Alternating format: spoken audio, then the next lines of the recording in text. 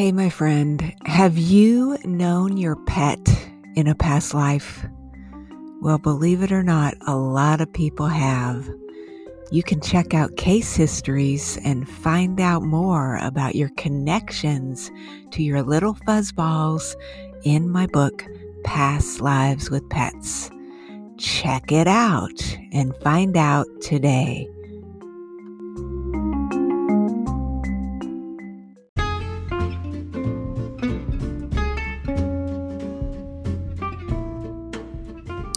The Healing Arts program is not intended as a substitute for consultation with a licensed medical or mental health professional.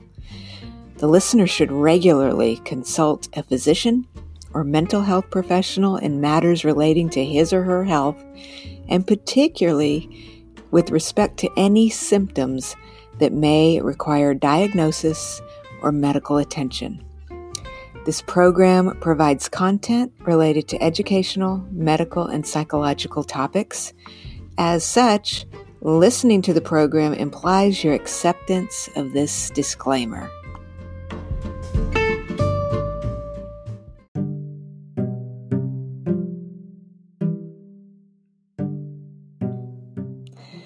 Welcome to Healing Arts. I'm your host, Dr. Shelley Care. Welcome to the show, my dear friend. I hope you had an amazing week. So we are releasing today another one of my episodes where I'm going to talk to one of my fiction writing friends who has worked as a successful fiction author. I'm really fascinated by all kinds of different artists and writers because just their creative process and everything they're doing. I just got done. I don't know if you've heard about this, but there was a really fantastic documentary that just aired on PBS about the life of the Nobel Prize-winning fiction writer Ernest Hemingway. I mean, he was a real character. And this is a solid 6-hour documentary. It is absolutely fascinating. Just seeing the creative process and then seeing the life that he lived, it was very interesting. So I don't know if you like it or not. I just think it's all very, very fascinating. The other thing I wanted to mention to you, I forgot to tell you last time we talked, but back on March 25th, the award-winning novelist Larry McMurtry passed away. He's the author of Lonesome Dove, and he's kind of a Wild West writer, but he lived in this town called Archer City, Texas. And he owned this huge bookstore. And so several years ago, they had this big article in the Dallas Morning News that he was inviting everybody to come out to his town where all of his books were in these stores and actually buy some of them because they weren't really for sale. This was like his personal collection. But he knew that his kids just had no clue what to do with all of the books that he owned. Some of them were rare and he just had everything. So we went out there and it was so amazing because it was this old Texas downtown square and he owned a lot of the buildings. And so when he passed away last month, there was a picture of him on the front cover of the Dallas Morning News in this white shirt and these suspenders, just standing in the stacks of books in this bookstore. And that's exactly what he looked like when I had seen him several years ago during this book sale.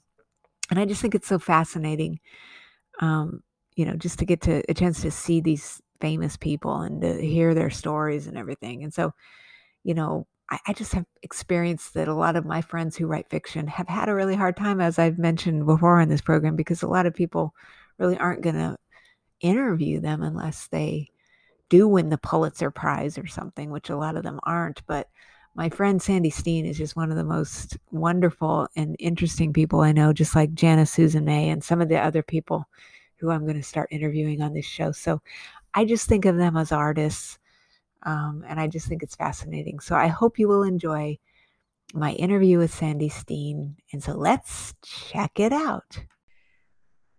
Hey, everybody, welcome to another episode of Healing Arts. So, we are in the middle of interviewing fiction writers, and today I'm happy to be joined by my friend Sandy Steen.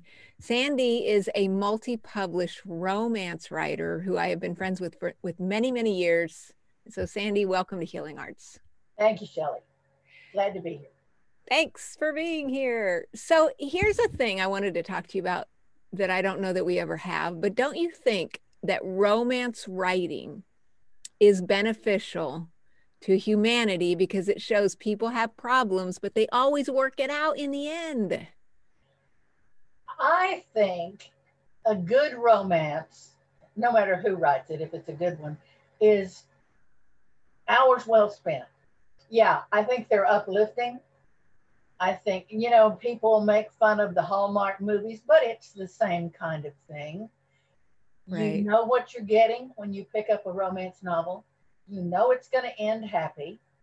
The trick is to get you to fall in love with the character so that they can tell your story as a writer or as a reader to really get you involved in that story. Yeah, like I say, and like you just said, you know it's going to end happy, but that's okay. That's great as far as I'm concerned. I think it's fantastic. So, how did you ever start to write romance novels in the first place? Oh gosh, I was always a voracious reader, even from a very young age. And the summer I turned 12, I heard my mother talk about for years Gone with the Wind.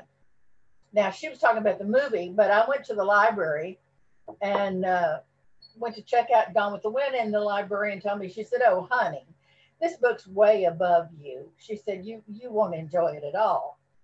So, to spite her, I read it twice before I brought it back. So, I got to the point when I was in high school, uh, through encouragement from some teachers, to read the classics. And so that's where my focus was until I got married and had my kids, and I quit working, was home raising my kids, and there was a bookstore, used bookstore close by, and I was buying them by the bag.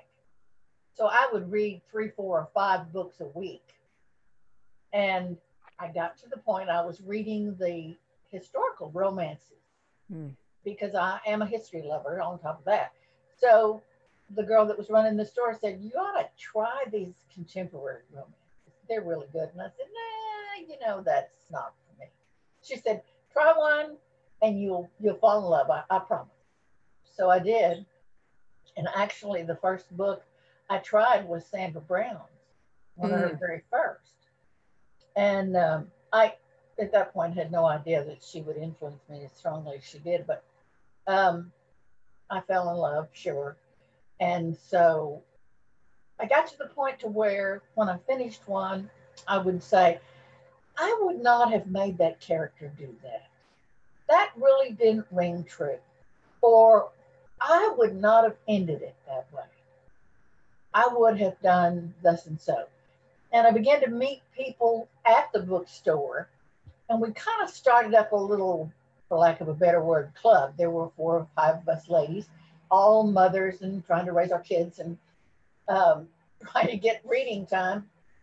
And so we would review books and say, "No, you got to read this one. You got to read this one." So that's really how it started. And I went to a seminar that Sandra Brown taught on how to write a romance novel, and thoroughly, thoroughly enjoyed it and just couldn't get enough of it. There was also a lady there who was starting a chapter of Romance Writers of America in Euless. And Mm. so she said the first meeting is going to be here and this time, et cetera, et cetera. So I went, signed up, and that was the beginning of it all. It was just, it, it just kind of rolled out from there. By that time, I had already started on writing. And I think because I'd read so many romances by that time, when I finished the book and took it to someone to read, they really gave me high praise, which is all great. But then I went back to the bookstore one day and I picked up a book and I opened it, and there was my story.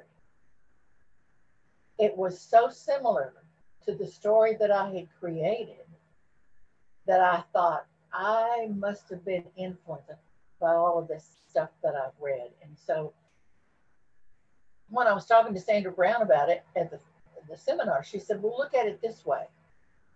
What you wrote was good enough, or something similar was good enough to get published. Look at it from that point of view, rather than, oh my God, I've screwed up. So I took that to heart and started really honing my craft, reading everything I could read on writing. And then by that time, the chapter had started. And so that was like that gathering of romance writers every month was like finding gold. I mean, literally, it was like I couldn't wait for those Saturday meetings to roll around. I had to get there. I had to be with those people. I had to talk about writing. It was just wonderful. Everybody was new at it. Everybody was working hard. So it was really a great deal. Really, I loved it. And that Yeah, was the before we all first got time I crazy. went to one, they were all eating chocolate, and that's what kind of sold me. Really? Well, I'm not a chocolate lover, so I know that's a flaw in my character. But uh, yeah, but it's the same thing. It's that meeting of the minds, of being with other writers, sharing ideas. And I mean, we were all, well, have you heard about this conference? Have you seen this book? It was just a continuous flow of information and sharing. I don't think I've ever experienced anything like that in my life before or since. So you have been published by Harlequin, which I think is amazing. And I'm wondering what you think now at this current moment, what's happened to the book industry compared to when, Oh man. back in the day when it was a totally different animal. So what do you think about things Well, like Amazon and et cetera, self-publishing and all the other stuff? I originally sold a silhouette, which was Mm. later bought by Harlequin. But when you're talking about Harlequin, actually, when you're talking about romance, you're talking about category romance, and a lot of people don't understand what that means. It simply means in the romance genre, there are different slots or categories. It's either a sweet romance, or it's a romance with some thriller mixed in, romance with some mystery, or some really erotic romance. So hence the definition of category romance. But it's boy meets girl, boy and girl have a conflict, boy and girl resolve it, and they live happily ever after. The trick is that the characters have to change from chapter one to they lived happily ever after. They must change. Both of them, not just one, but both characters. And not just, sometimes it's physically as well as psychologically. Depends on your story. But yeah, I wrote for Harlequin for many years. I did two continuity projects for them, which I don't know if anybody's familiar with that. I'm not. Tell us Okay. what that is. Um, it's a group of authors who write from a Bible. That's what it's called. It's the outline of the story and the characters, and they say, okay, we got 12 books here. Pick which one you want to write. Here's some characters. Take a look at this. And so they solicit authors to be part of these projects. I don't think they're doing them anymore. They were very successful at one point. Mm-hmm. And so I did, that was probably my introduction. After that, I sold to, it wasn't the hottest, sexiest line, but pretty close to it. It's called Temptation. Oh And so, yeah. yeah, I did. I wrote most of my stories for Temptation. And I had a great editor. Her name was Brenda Chin. She's still editing, not for Harlequin, but she's still editing. She was the best that I ever worked with, ever. Just really superb. So, and that makes a big difference when Yeah. you're writing for a house like Harlequin. They were not the most author friendly house to write for. There are horror stories about Harlequin, and I have to say, a fair amount of them are true. So, Hmm. you know, the thing about writing for um, Harlequin, because Harlequin now is probably the single largest um, publisher of romance in the world. Um, when I started publishing, there were they were publishing between 125 and 150 new titles every month. That's how many houses were active in romance. Now we're down to like three or four. So all of those slots that were available for new writers, the market is just it's imploded, not exploded. The joke was always when I was publishing for Harlequin that there were 10 people waiting in line to take my place. Well, now there are probably 50 to 100 Right. waiting to take my place.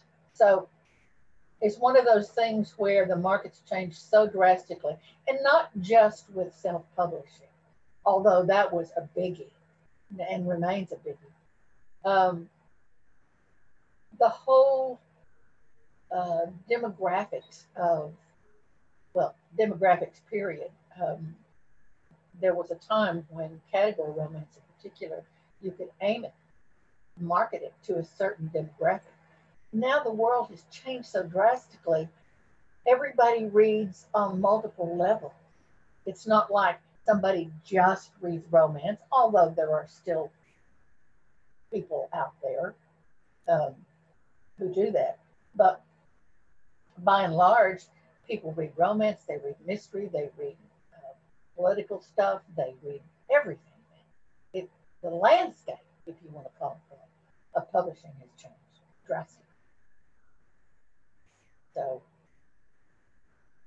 the people who are Absolutely. trying to publish today have got a much more difficult time of it, I think, than I did. I was fortunate enough to be involved in what they now call the golden age of romance writing. You know, it was wonderful.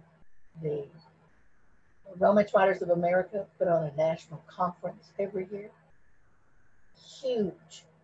They taught us how to write romance. They taught us about characterization, about plotting. It was wonderful. But I don't think people today have that kind of opportunity. That's one of the reasons why when I meet a new writer, I really try to encourage them to go to these conferences and really learn their craft Right. because there's no substitute for that. Everywhere I go, there are people who say, I've always wanted to write a romance. And when I was younger, I tried to be as gentle as possible. Nowadays, I want to say, then fine, sit down and write one. Because there was a point in time where people thought that we just dashed these novels off between sending our kids off to school and watching soap opera. Sorry. The Young and the Yeah, Restless. there you go. Days of our lives. Yes. Uh, Fans through the hourglass. exactly, exactly. Stands through the hourglass. Yeah, you Yeah, just put right. the wash in the dryer and now you're ready to crank it out, Oh yeah. you know. God, if it had only been that easy. Oh my Lord. You got two school-age kids, you got a house to run, meals to cook, it, and you're trying to write a book. And I didn't even have, at that point, I didn't even have an office. I had my computer set up in the dining room. And my kids were running through there on a regular basis. It was pretty much chaos. But anyway, it's not as easy as it looks. And you know the old saying, if everybody could write, everybody would be on the New York Times bestseller list. That's right. That ain't ever going to happen. Writing is, there is a certain skill to writing. There's no question about that. But if you don't have the love of it, the drive to do it, and the tiny spark of talent,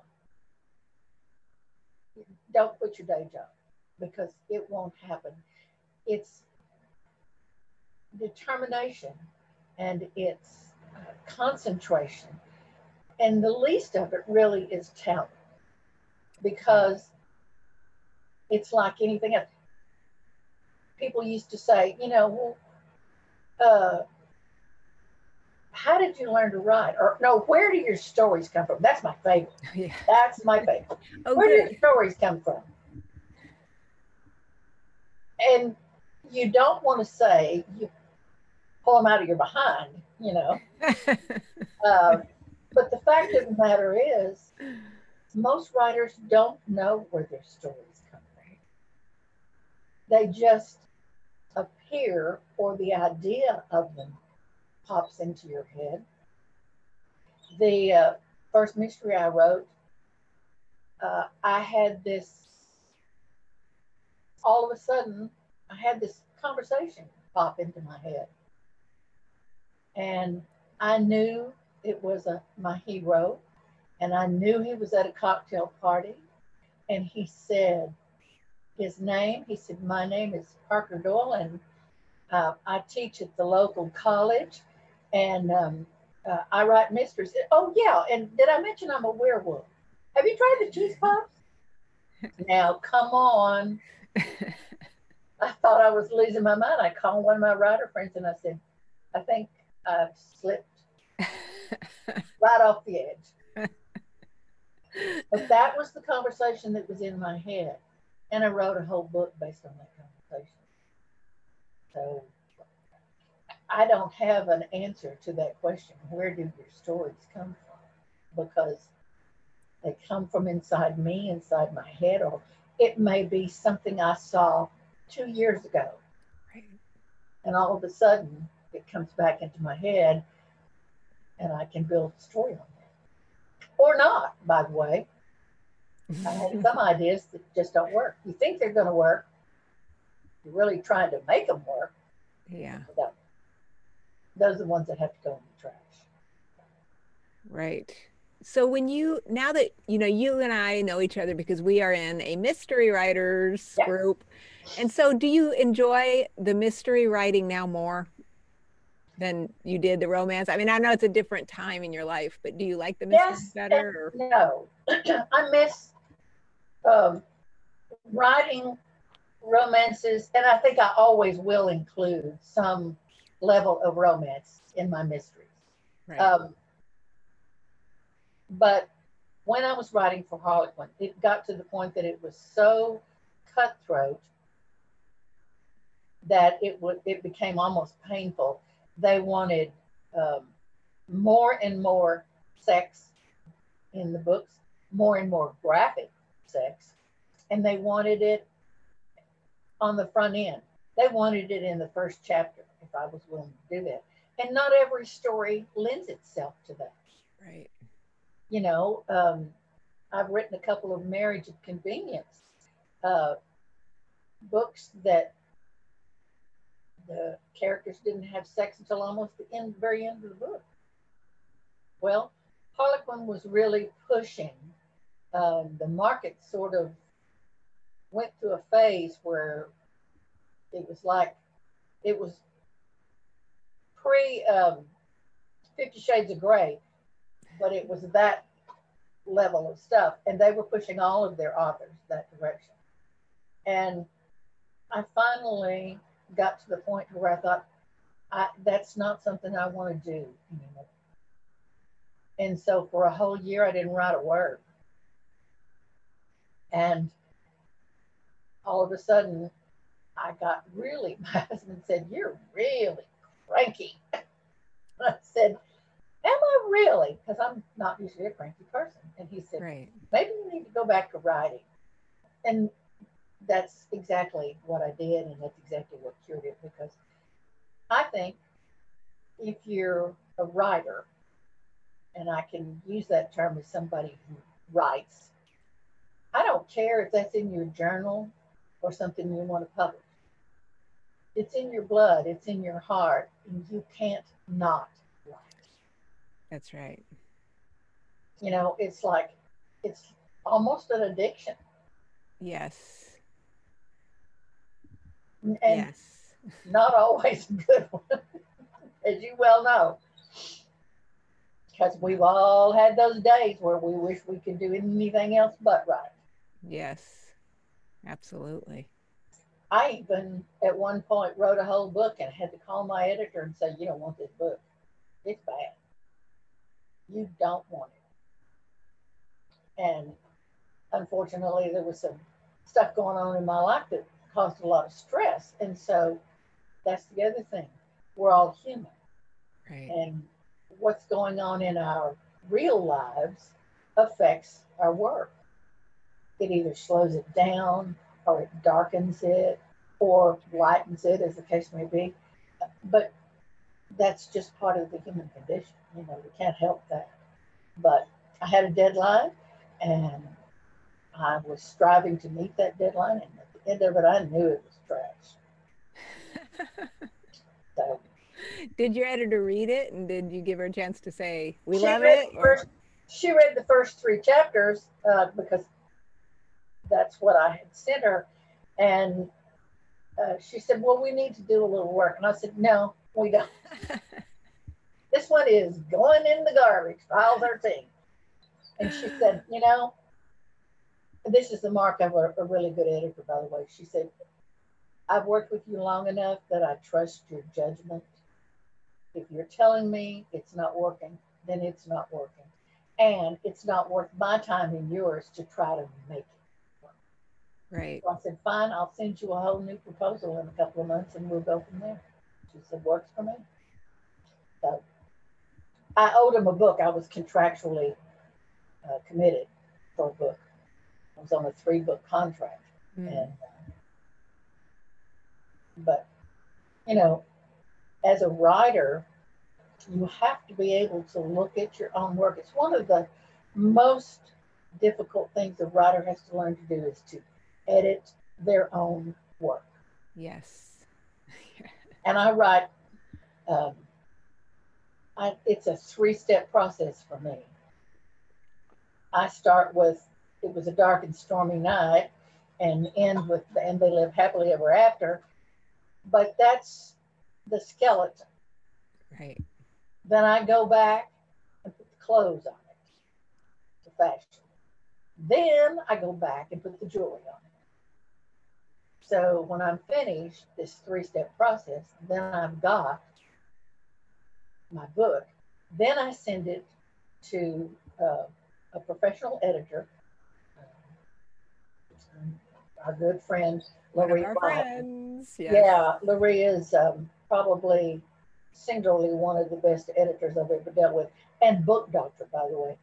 Mm-hmm. Absolutely. She's And amazing. as many books as I've written, which is 20, 21 actually, I still get upset when I get her work back, because I always have to fix stuff.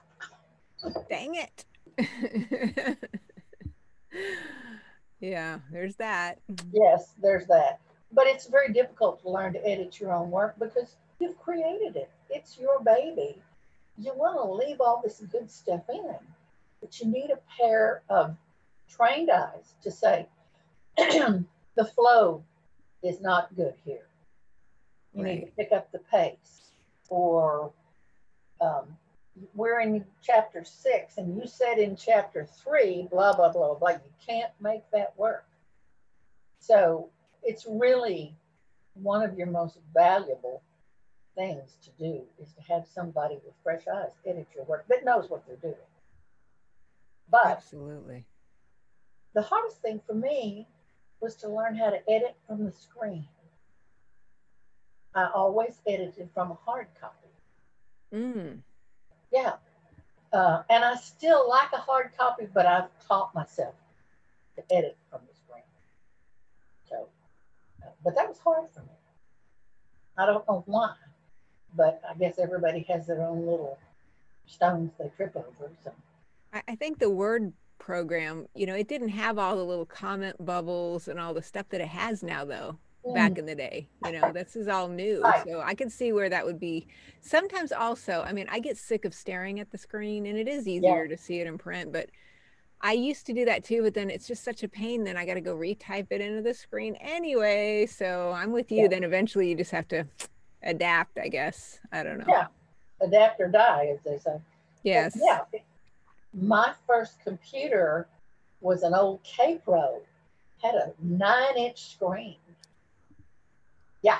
And the screen was encased in a case where it was a CPU unit. Oh, wow. Oh, yeah. And I had a dot matrix printer. That tells you how old I am. Yay! I know Yeah. those. Oh, Yes. man. And that thing sounded like a Thompson submachine gun when it was working. Yay. But I I wrote 2 books on that before I got a bigger computer. Uh, you know, and it was unbelievably expensive. It was like $3,000 for that Yeah. tape roll and the printer. So, I mean, and I think it had 64. Okay. I mean, there are watches that have more memory than that these days. So, It's hard to I'm believe. dating myself, but Yeah, it is hard to believe how it's changed. I get really attached to certain computers that I have, and I get very upset when they're just simply outdated, which I've got actually a couple of them right now that, oh, makes me cry. Because you think, you spend so much time on them. I mean, you do get attached to them, kind of. well, and writing is like, um, well, I kind of liken it to cooking in a way. There are people who are really good cooks, but it's because they cook every day. They experiment with their recipes. They focus on what they're doing. They pay attention to the ingredients. Writing's like that. There's a flow to it, a rhythm, and a Right. knack, if you want to call it. That's like my grandmother made biscuits every day of her life, and they were the most magnificent things. They were so light and fluffy. Mine are hockey pucks because I only make them about 4 times a year. So I don't do that. That's, Right. you know, I don't have that knack, that flow. It's almost like you've got a feel for making those biscuits when you're working with your hands. It's the same thing with writing. If you Yes. don't do it on a regular basis, you lose connection with it. And without that connection, um, it's difficult. And so a lot of people give up because they don't do it but sporadically.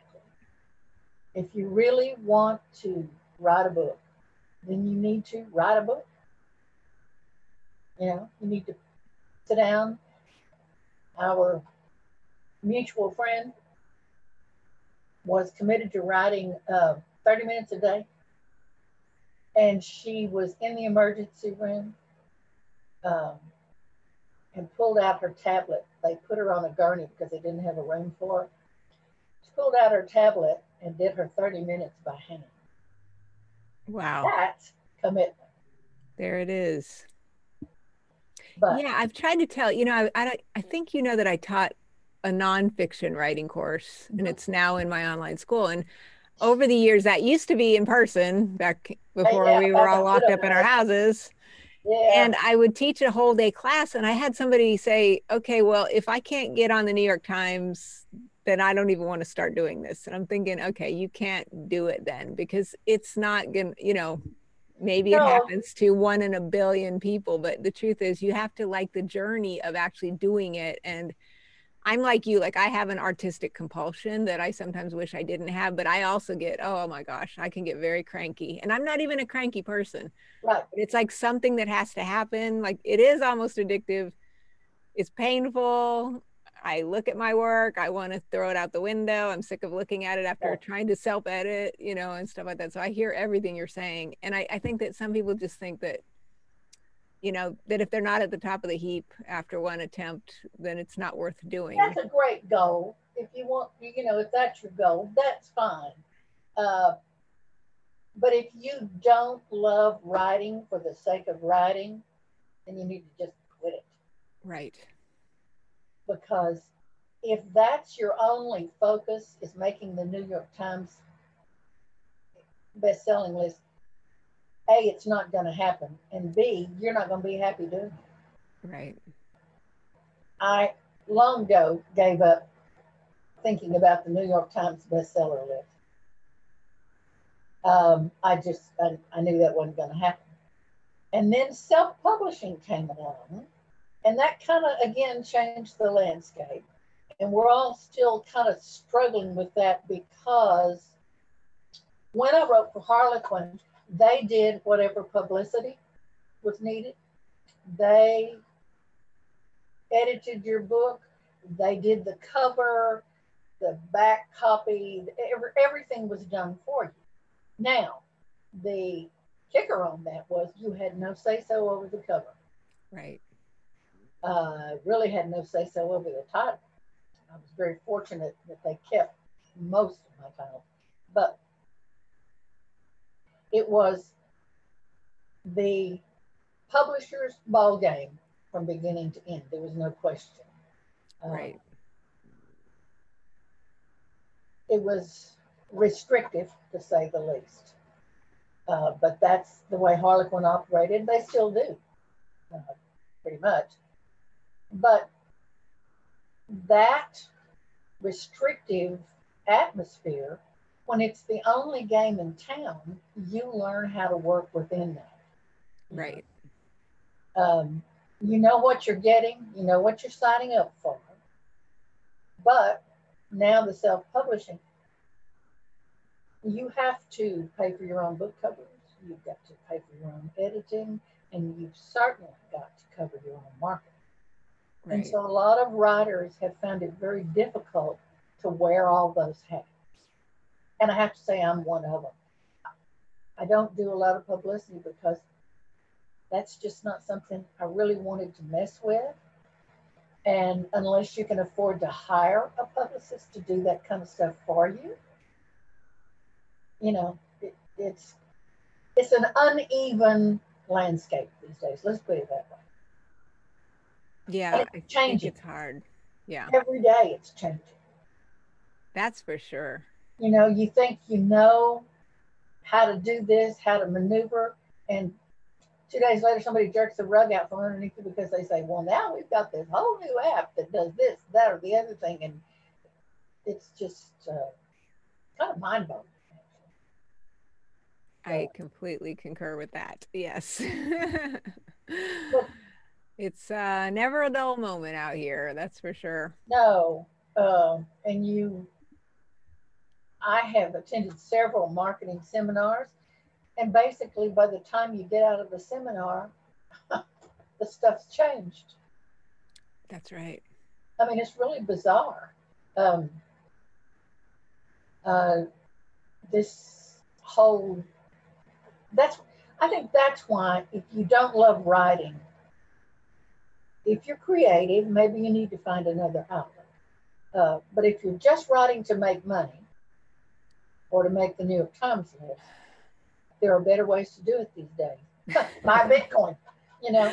Yeah, right. I know. I completely concur with all of that. It's just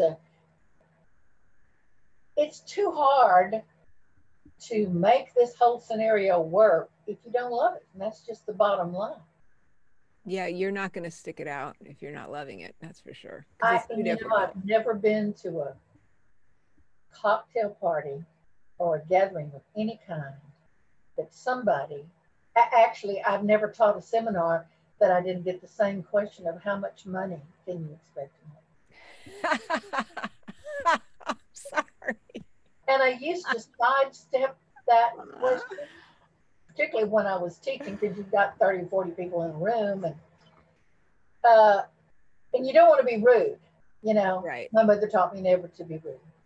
So I have since developed a different approach to that. And so my response is, if I worked for AT&T, would you ask me what my salary is?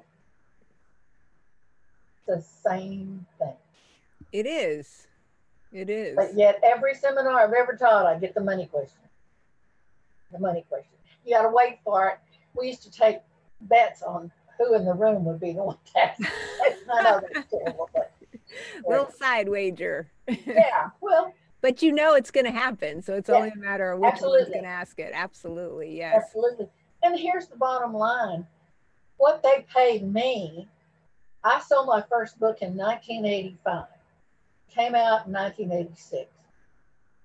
What they paid me for that first book doesn't anywhere relate to what they pay for first books now. Exactly. You know, back then, money was Harlequin in particular. They were paying $10,000 and $15,000 advances for some of these books.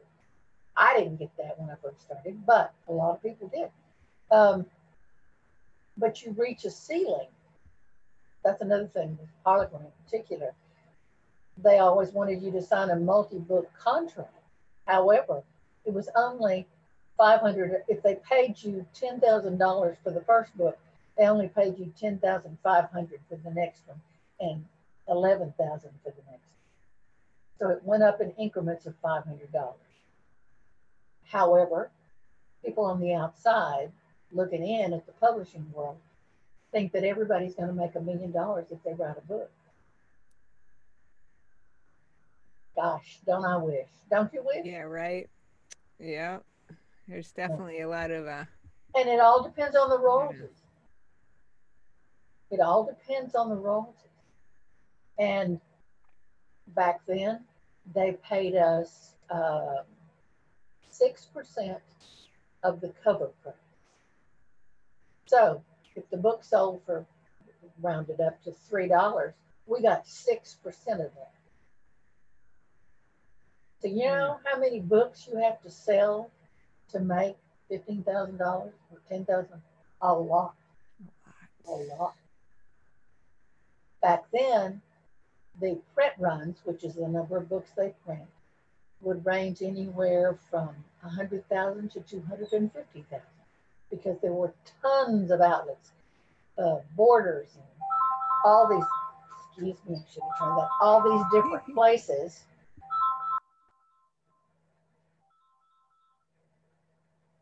that would sell books no longer exist. right. That's right. So the, excuse me just a minute, I'll call you later. Uh, you've got it down to basically Amazon and Barnes and Noble, and Barnes and Noble is struggling. So I don't know how much longer they're going to last. Right. And the backbone of the industry was always the mom and pop bookstores. That was the way that the word of mouth was great. Um, those people recommended books right and left. Those mom and pop stores just don't exist. Amazon has burned through all, Yeah. and it's one of those damned if you do, damned if you don't kind of things because when they tell you you can order anything from Amazon, they ain't kidding. But That's at the right. same time, nobody can compete with Amazon. So, I mean, there it is. It's just something we have to live with and deal with. And I think now, like with the pandemic, I mean, the few that were hanging in there it isn't looking good, Oh, for a lot of this to be happening, which is really sad in a way. I mean, it's just, oh, yeah. Remember when B. Dalton was around? yes, yes. That was another one that bit the dust. And Borders. I used to do a lot of book Yeah, signings at Borders, yes, but that's way back in the day. And even Barnes and Noble. I did some book signings there I back in did the early too. days. I was on vacation in Colorado when my first book hit the stands, and we were camping out. And I drove for 2 hours through the mountains to get to Glenwood Springs, Colorado, Oh, to the yeah. B. Dalton, because somebody, a friend of mine, called me and said, B. Dalton's got your book. And I called the store, and the lady, I talked to the manager, told her who I was, and asked her if the books were there. She said yes. And the drive to see my book on the stand was so strong. I drove 2 hours and got there, and they could not have been nicer. They had tons of people in the store. They had put up a sign in the window that said I was on my way. And So yes, I cute. signed books, and oh, it was one of those experiences. It's literally once in a lifetime, you know. Yeah. Drove 2 hours back to the campsite. It was dark by the time I got there. Oh, it was awful going through those mountains, but it was worth it. It was worth it. Never had that experience again because like I said, it's a first time, once in a lifetime thing. But seeing my book on the shelf of a bookstore was like, I almost can liken it to when my first child was born, Yeah. you know? Yeah. It is. It's very emotional. It is. It is Because extremely you're going, emotional. whoa, something that was invisible is now in the world. I mean, Yeah, that's so it came weird. out of my head through my fingertips, and there it is. Yeah.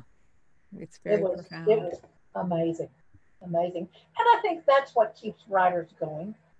You know. Yeah. There's a lot of pain, and then there it is. Yep. And it Yep. gets kind of Absolutely. addictive. Yep. And So you literally you're giving birth to it. So yeah, that's. But definitely. the people Absolutely. that I meet today that are trying to write, I really encourage them to learn their craft. To me, that's the most important thing. These ideas that everybody has, these story ideas, they're all great. Some of them work and some of them won't, but Right. the skill that goes along with what we do is so vital. If you don't have it, it'll never work for you, not the way you want it to. Right. And I see people who dash off a book, maybe they've got 150 pages or 200 pages, and they haven't checked the spelling. They have run on sentences. They have their characters doing things that are totally implausible. And I'm so big on characterization and dialogue that it's painful for me to read that kind of stuff. And for the longest time, Amazon was just publishing anything anybody sent them. Right. They have learned the hard way um, that that's not a good idea. But what they've done and enabled buyers to read that first chapter or the first 20 or 30 pages, whatever that is, to see if the writing is good, if the story hooks them. I think that's the best thing they've ever done. Yes. Because when I go to look at a book, if it doesn't catch me and really catch me good in the first 2 pages, I'm not going to spend my money. That's how it That's kind is. of that's kind of bitchy, isn't it? But But that's how it is. I mean, you have to, like you said, that's like the that's the world we whole live point in. of writing, right? In That's a the world we fiction live novel is you got to hook them. in. Mm-hmm. If you don't hook them, I think that's even for nonfiction as well. I mean, I think the society in general has a much shorter attention span, and so you better be hook, grabbing them right away, or it isn't going to Absolutely. happen, no matter Really, what you kind got of to book. grab them on the first page. You know. Yes, definitely. And that's not always easy to do. And if you look at classic writing, um, they take a whole chapter, sometimes two or three, before they even introduce the main character. I mean, they describe the landscape. Read Jane Eyre, for crying out Right. loud. You know, don't read Arthur Conan Doyle, but I mean, I love that character. I've always loved that character, but my idea of Holmes is Basil Rathbone because that's what I grew up with watching those movies. Right. Uh, no, I say that, but there are people who love Conan Doyle's work. It's very, very, very detailed, and it goes on and on and on and on about how he describes a crime scene. If that's your thing, great, but he couldn't sell today Right. because it's too slow. So the reading public wants more, and they want it fast.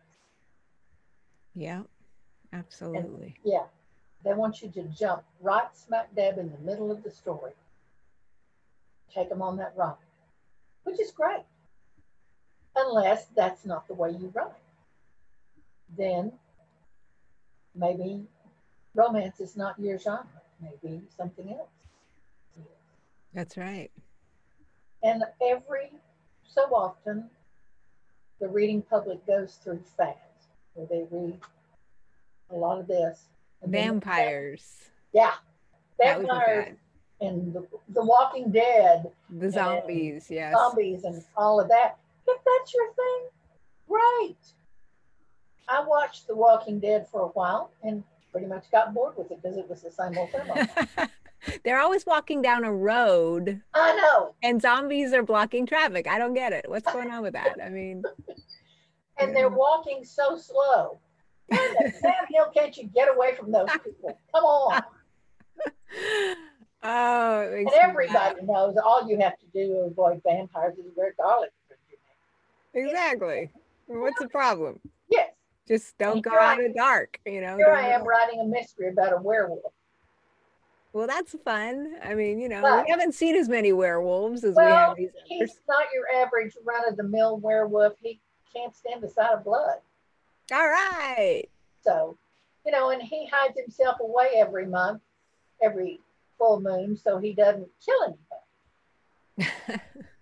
But that's not his thing. He wants to try to live as normal as possible, He's a whatever friendly that means werewolf. for a werewolf.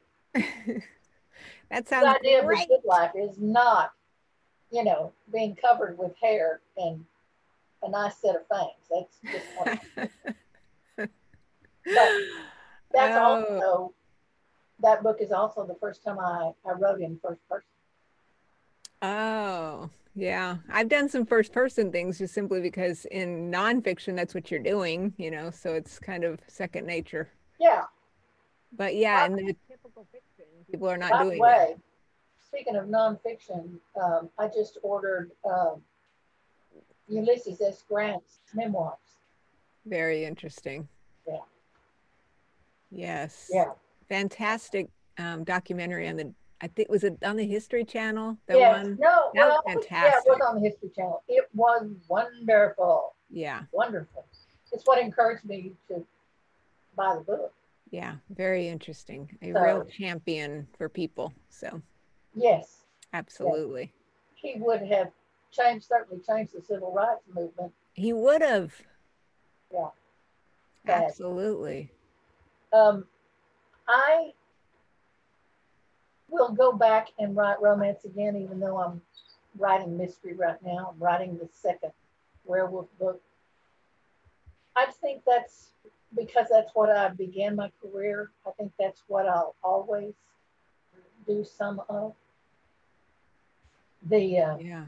romantic interest in Murder He Howled is a vet tech who just so happened that she worked with the wolves in Yellowstone at the beginning of her career. So she knows all about wolves. Um, and he could teach her a thing or two. But I think There will be a definite romance, probably by the third book, but Mm. because it's a series. Um, the first one's called Murder Hell. The second one's called Bone Voyage. The third one is I the love third it. one is Tooth for Consequences, Oh, and the fourth one is Fangs for the Memory. I love it. So I love it. We it's can't all wait got a to lot of see these. it's got a lot of humor. All the books have a lot of humor, but We need humor. That's what we need. oh man, do we ever? Do Yes. we ever?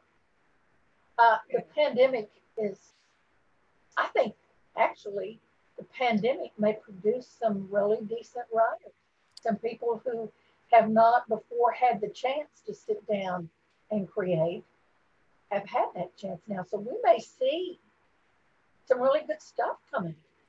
Yeah, I feel like it's a real renaissance of some kind, despite Yeah, all the the, reading, the book sales have gone through the roof. yes. I That's mean, refreshing because for a all while I genres, was worried, yeah, all genres, all genres. Yes, absolutely. So, yeah, but I think because people have been locked up, you know, I think we're going to see some maybe good stuff coming. I Yeah, I hope so. agree. I agree. I hope so too. Absolutely. I don't think we will see romance the way we saw it back in the 80s and early 90s. No. But I think all of this stuff, uh, it's like COVID-19, it keeps mutating, changing, in some cases growing, in some cases not. But I think that basic story will always exist. I mean, like I said, I use Jane Austen as an example, That's but right. that was a romance, I love that. you know. Rochester, oh my goodness, he was such a great character. All of it, Sense and Sensibility, all of that stuff. Yeah, I love that. When you boil it down, it was a romance. That's right. Even, oh well, maybe, that's not a good example, but certainly Little Women.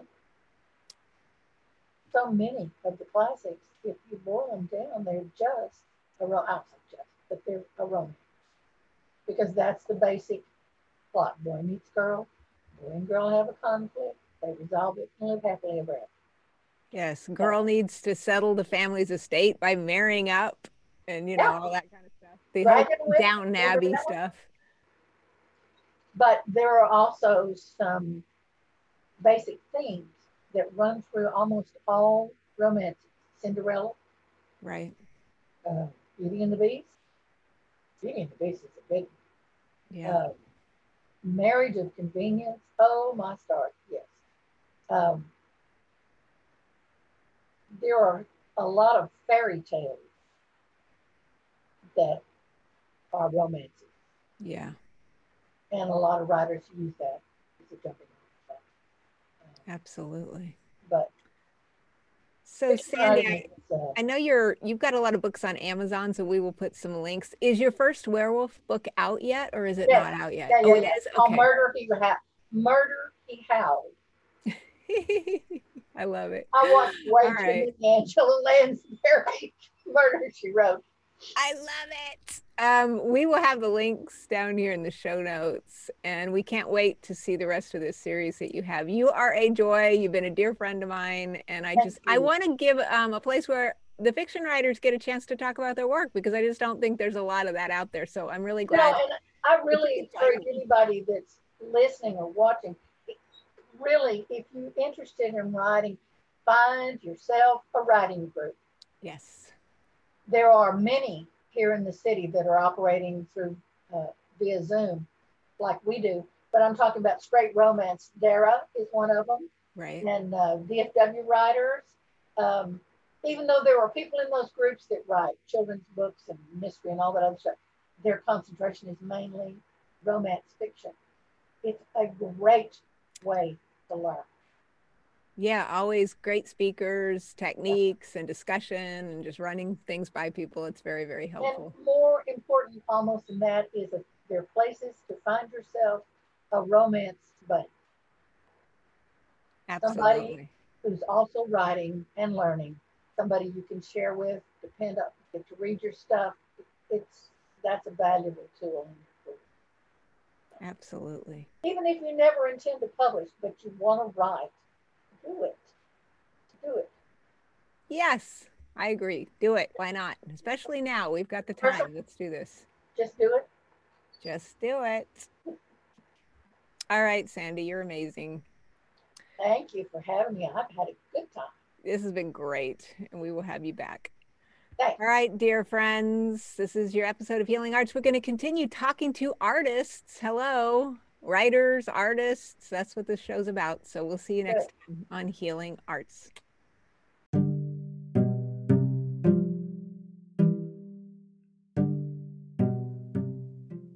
We'll be right back.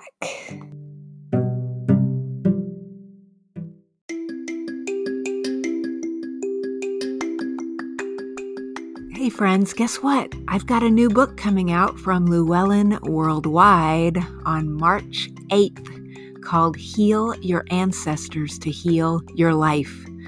This book is based on something I call genealogical regressions, because sometimes when I'm working with clients, I go into their past lives and I realize this is not the source event of the challenge. We need to send light and love to ancestors in order to make our lives the wonderful places that we want to be. So I hope you'll check out my new book and stay tuned for class announcements, book signings, and more as March gets closer. Heal Your Ancestors to Heal Your Life, coming March 8th from Llewellyn Worldwide.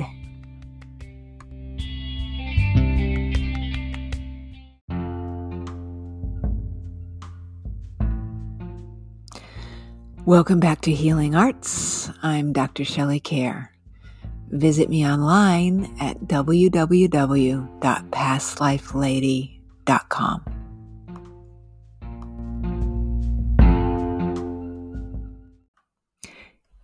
In other news, before we go, I am pleased to announce that my book, Past Lives with Pets, was just nominated for a COVR Visionary Award. This is a coalition for visionary resources, and so they're basically like the Academy Awards for what I call woo-woo books, metaphysical books. And so my book was actually nominated in the animal category. And so I just want to thank everybody for supporting Past Lives with Pets this year, which was a labor of love. I really love that book, and I'm just so grateful that it's been recognized. I mean, that's unbelievable. I don't think I've ever been nominated for such an award before. So thank you. And if you go out to my Facebook page, etc., and on my blog, or if you subscribe to my actual mailing list, if you go to Past Life Lady, this little box will appear. You can put your email address in. I don't send out much email, but I did just send out an email with the voting link for this. So go out to my Facebook page this week, and if you would vote for my book, I would be so, so grateful. And I thank you again from the bottom of my heart. So that's it for now. We've completed another episode of Healing Arts. I do have some very wonderful and exciting guests coming up on the show. And as usual, if you do have any guest suggestions, just send me an email at shelley@shelleycare.com and let me know who you would like to hear from. So I hope you have a beautiful week. It is springtime. It is a lovely time of year to get out and just start enjoying as the society is finally starting to open up from the pandemic. So whatever you do, I just hope it's enjoyable. And just know that I can't wait to see you again on the next episode of Healing Arts.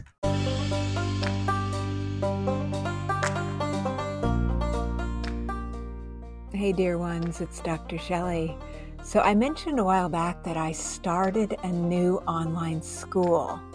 Basically my travel schedule, as you know, kind of got canceled this year. And so I converted a lot of my classes to the online format.